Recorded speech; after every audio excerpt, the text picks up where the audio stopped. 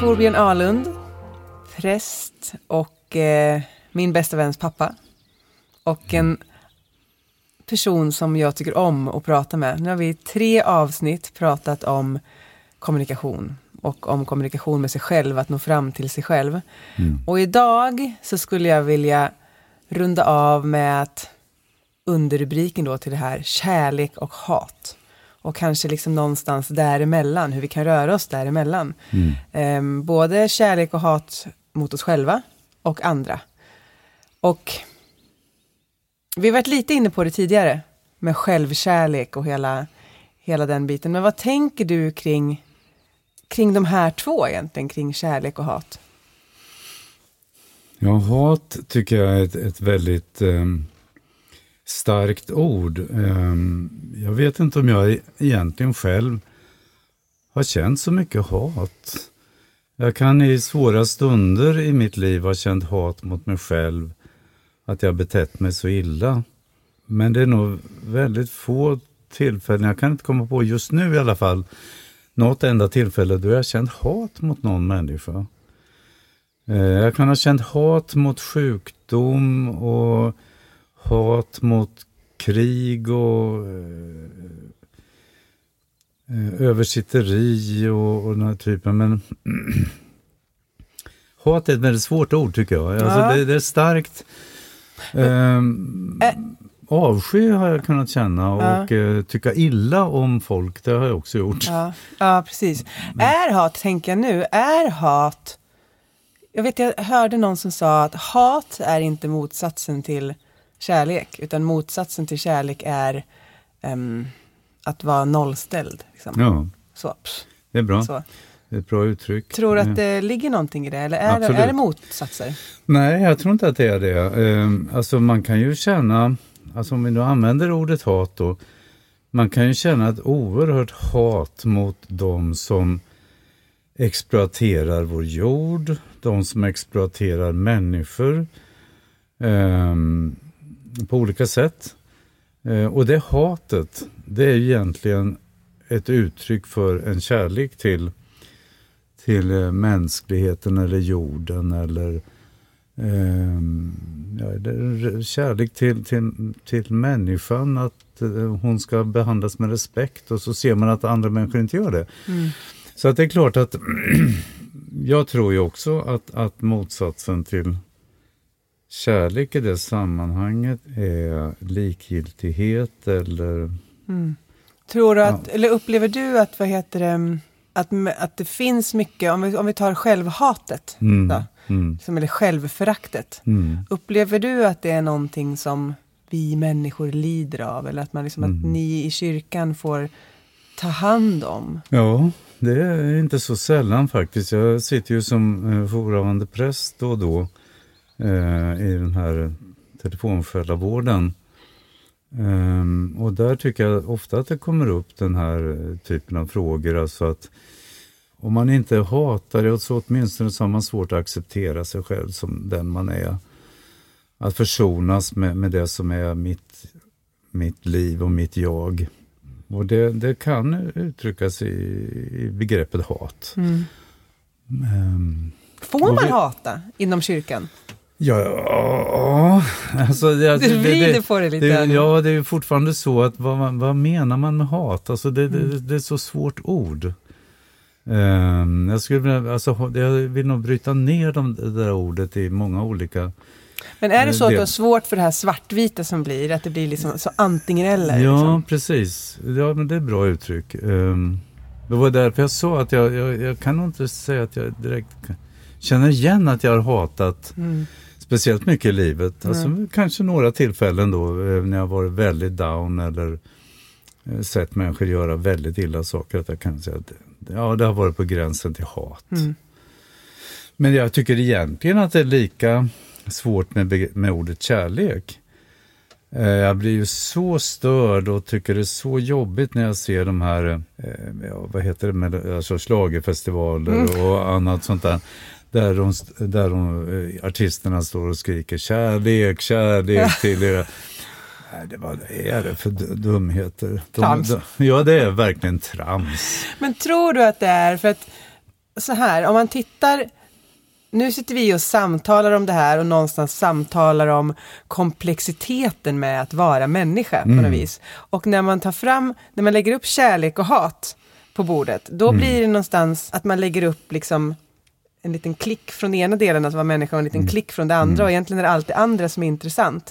Samtidigt som, och då blir du obekväm eller tycker att så här, jag vet inte ens vad jag ska säga om det här. Samtidigt som man tittar på hur det ser ut, vad vi matas med, liksom när vi scrollar runt i sociala medier eller när liksom, vi sitter och kollar på Melodifestivalen, så är det ju de här extremerna. Man rasar över någonting, man liksom, det är hårda ord i sociala medier och liksom folk är dumma i huvudet och man hatar dem. Eller så älskar man dem och du är fantastisk. Det här mittemellan, det är liksom egentligen ju jätteintressant. Men det blir för svårt, så därför känns det ointressant. Kan det vara så? Ja, jag tycker det är ett bra uttryck.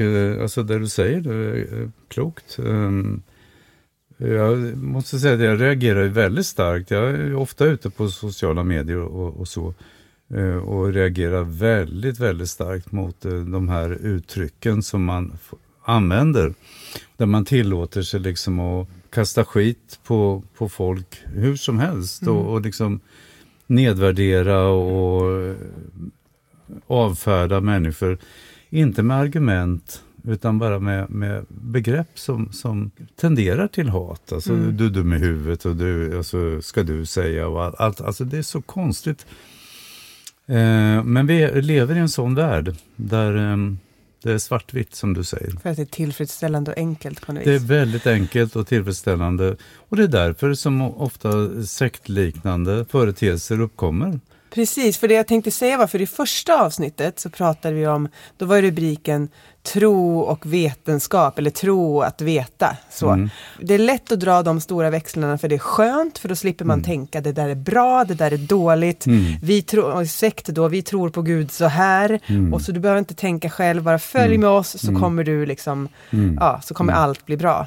Så. Medans den tro som du pratar om, eller som jag upplever när vi pratar, när du börjar vårt första samtal med att säga att du blir osäker när jag frågar om vem Gud är eller så, då får ju jag inte några raka svar. Då får ju inte jag något svart eller vitt att hålla mig, utan då måste jag hålla balansen själv.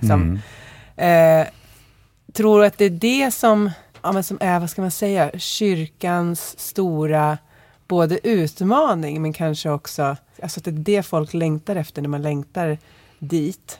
Så, men att det också är utmaningen att få folk att våga komma dit, där man måste svara själv. Och där man, framförallt skulle jag vilja säga, där man blir inbjuden till samtal. Du har ju inbjudit till det här samtalet, och det tycker jag är jättespännande och jätteroligt. Men ett samtal, en dialog, det är ju någonting man gör tillsammans. Någonting som är kommunikation på djupet. Vi delar olika perspektiv av tillvaron genom att berätta om våra tankar och våra erfarenheter och sådär. Diskussion är det som är det vanligaste idag. Och då ska man diskutera saker, om det är sant eller falskt, rätt eller fel och allt det där. Och då hamnar vi plötsligt någonstans uppe i hjärnsekvensen av tillvaron. Alltså det handlar bara om intellektualism, rätt eller fel, argument hit och dit. Och så kommer man till slut till det här fruktansvärda uttrycket som jag nästan betraktar som en svordom. När man säger okej, jag köper det. Varför är det en svordom? Jo, det är just ett uttryck för den här, eller det är ett uttryck hämtat ur den här konsumistiska tillvaron, där det handlar om att erbjuda en vara som jag då köper därför att jag accepterar förutsättningarna eller någonting sånt. Och det är allt vad tro inte är liksom. Det är allt vad tro inte är. För tro är i grunden är tro, alltså om konsumism är samhällets stora kommunikationsmatris idag. För det är det. Köp, sälj, erbjud, acceptera. Förpacka budskapet så bra som möjligt så att folk köper det. Allt från politiker, reklam, vissa livsåskådningar också. Och ideologier. Så är den kyrka jag företräder, matrisen där heter kommunion. Kommunion istället för konsumism. Och kommunion betyder gemenskap, delande. Det är därför som nattvarden är så viktig till exempel. För mig, man delar brödet, man delar kalken, man delar livet. Man blir livskompanjoner. Och nu med de andra? Alltså... Med Gud, med sig själv, med de andra. För kompanjon, det kommer av ordet kompanis, som betyder de som delar brödet. Panis betyder bröd och det är tillsammans med. Så är man kompanjon med någon, då är man en som delar livsbrödet med varandra. Fint. Och det tycker jag, det är liksom, kan vi komma dit i umgänget med varandra i kyrkan, att vi delar liv, delar erfarenheter och på det sättet också bär varandras erfarenheter. Då är det en otroligt stark motkraft mot konsumismen som jag menar, den förstör både samhälle och människor. Så tror du egentligen att, om jag går tillbaka till liksom kärlek och hat, så är egentligen det som vi längtar efter och det som är livet någonstans, om vi släpper taget om det där extrema en liten stund och verkligen landar kanske, släpper telefonen och landar, det kan ju vara så enkelt, så är egentligen livet och allt som är intressant det som finns där mittemellan. Ja, det är ett bra uttryck, bra sätt att uttrycka det. Jag tror att det är jätteviktigt. För det är också mera sant vad livet är. För livet är inte ytterligheter. Utan livet är precis det vi håller på med just nu. Hur blir man vän med det då, om man är så här, men jag vill bara känna mig lycklig. Jag vill bara känna att det ska vara liksom så här fullt av kärlek och lyckligt en liten stund. Hur blir man vän med att man, nej det ska vara lite så här. Nej, men tråkigt, fast det tycker inte jag att det var det jag sa i alla fall. Att livet ska vara vad heter det? Utplanat, jämnt och grått och sådär. För så tror jag inte det är. Men däremot så kan de här ytterligheterna, och man tror att det alltid ska vara lycka.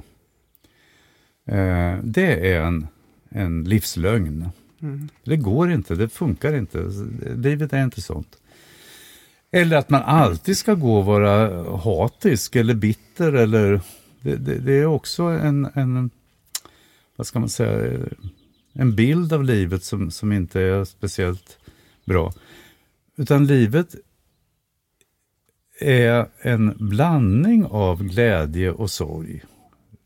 Lycka och olycka. Kärlek och hat. Kärlek och hat. Okej då. Och det är den där blandningen som är viktig. Alltså att inte bestämma sig för hur livet ska se ut. Det ska vara rosenrött. Det ska vara lycka rakt igenom. För när jag bestämmer för det, då kommer jag alltid att bli besviken. Sant, och det är jättetråkigt. Jag säger att vi rundar av där och fortsätter prata någon annan gång. Nu lägger jag upp här. Alltså stort varmt tack Torbjörn för de här kvartarna. De berikar. Tack för det. Tack själv.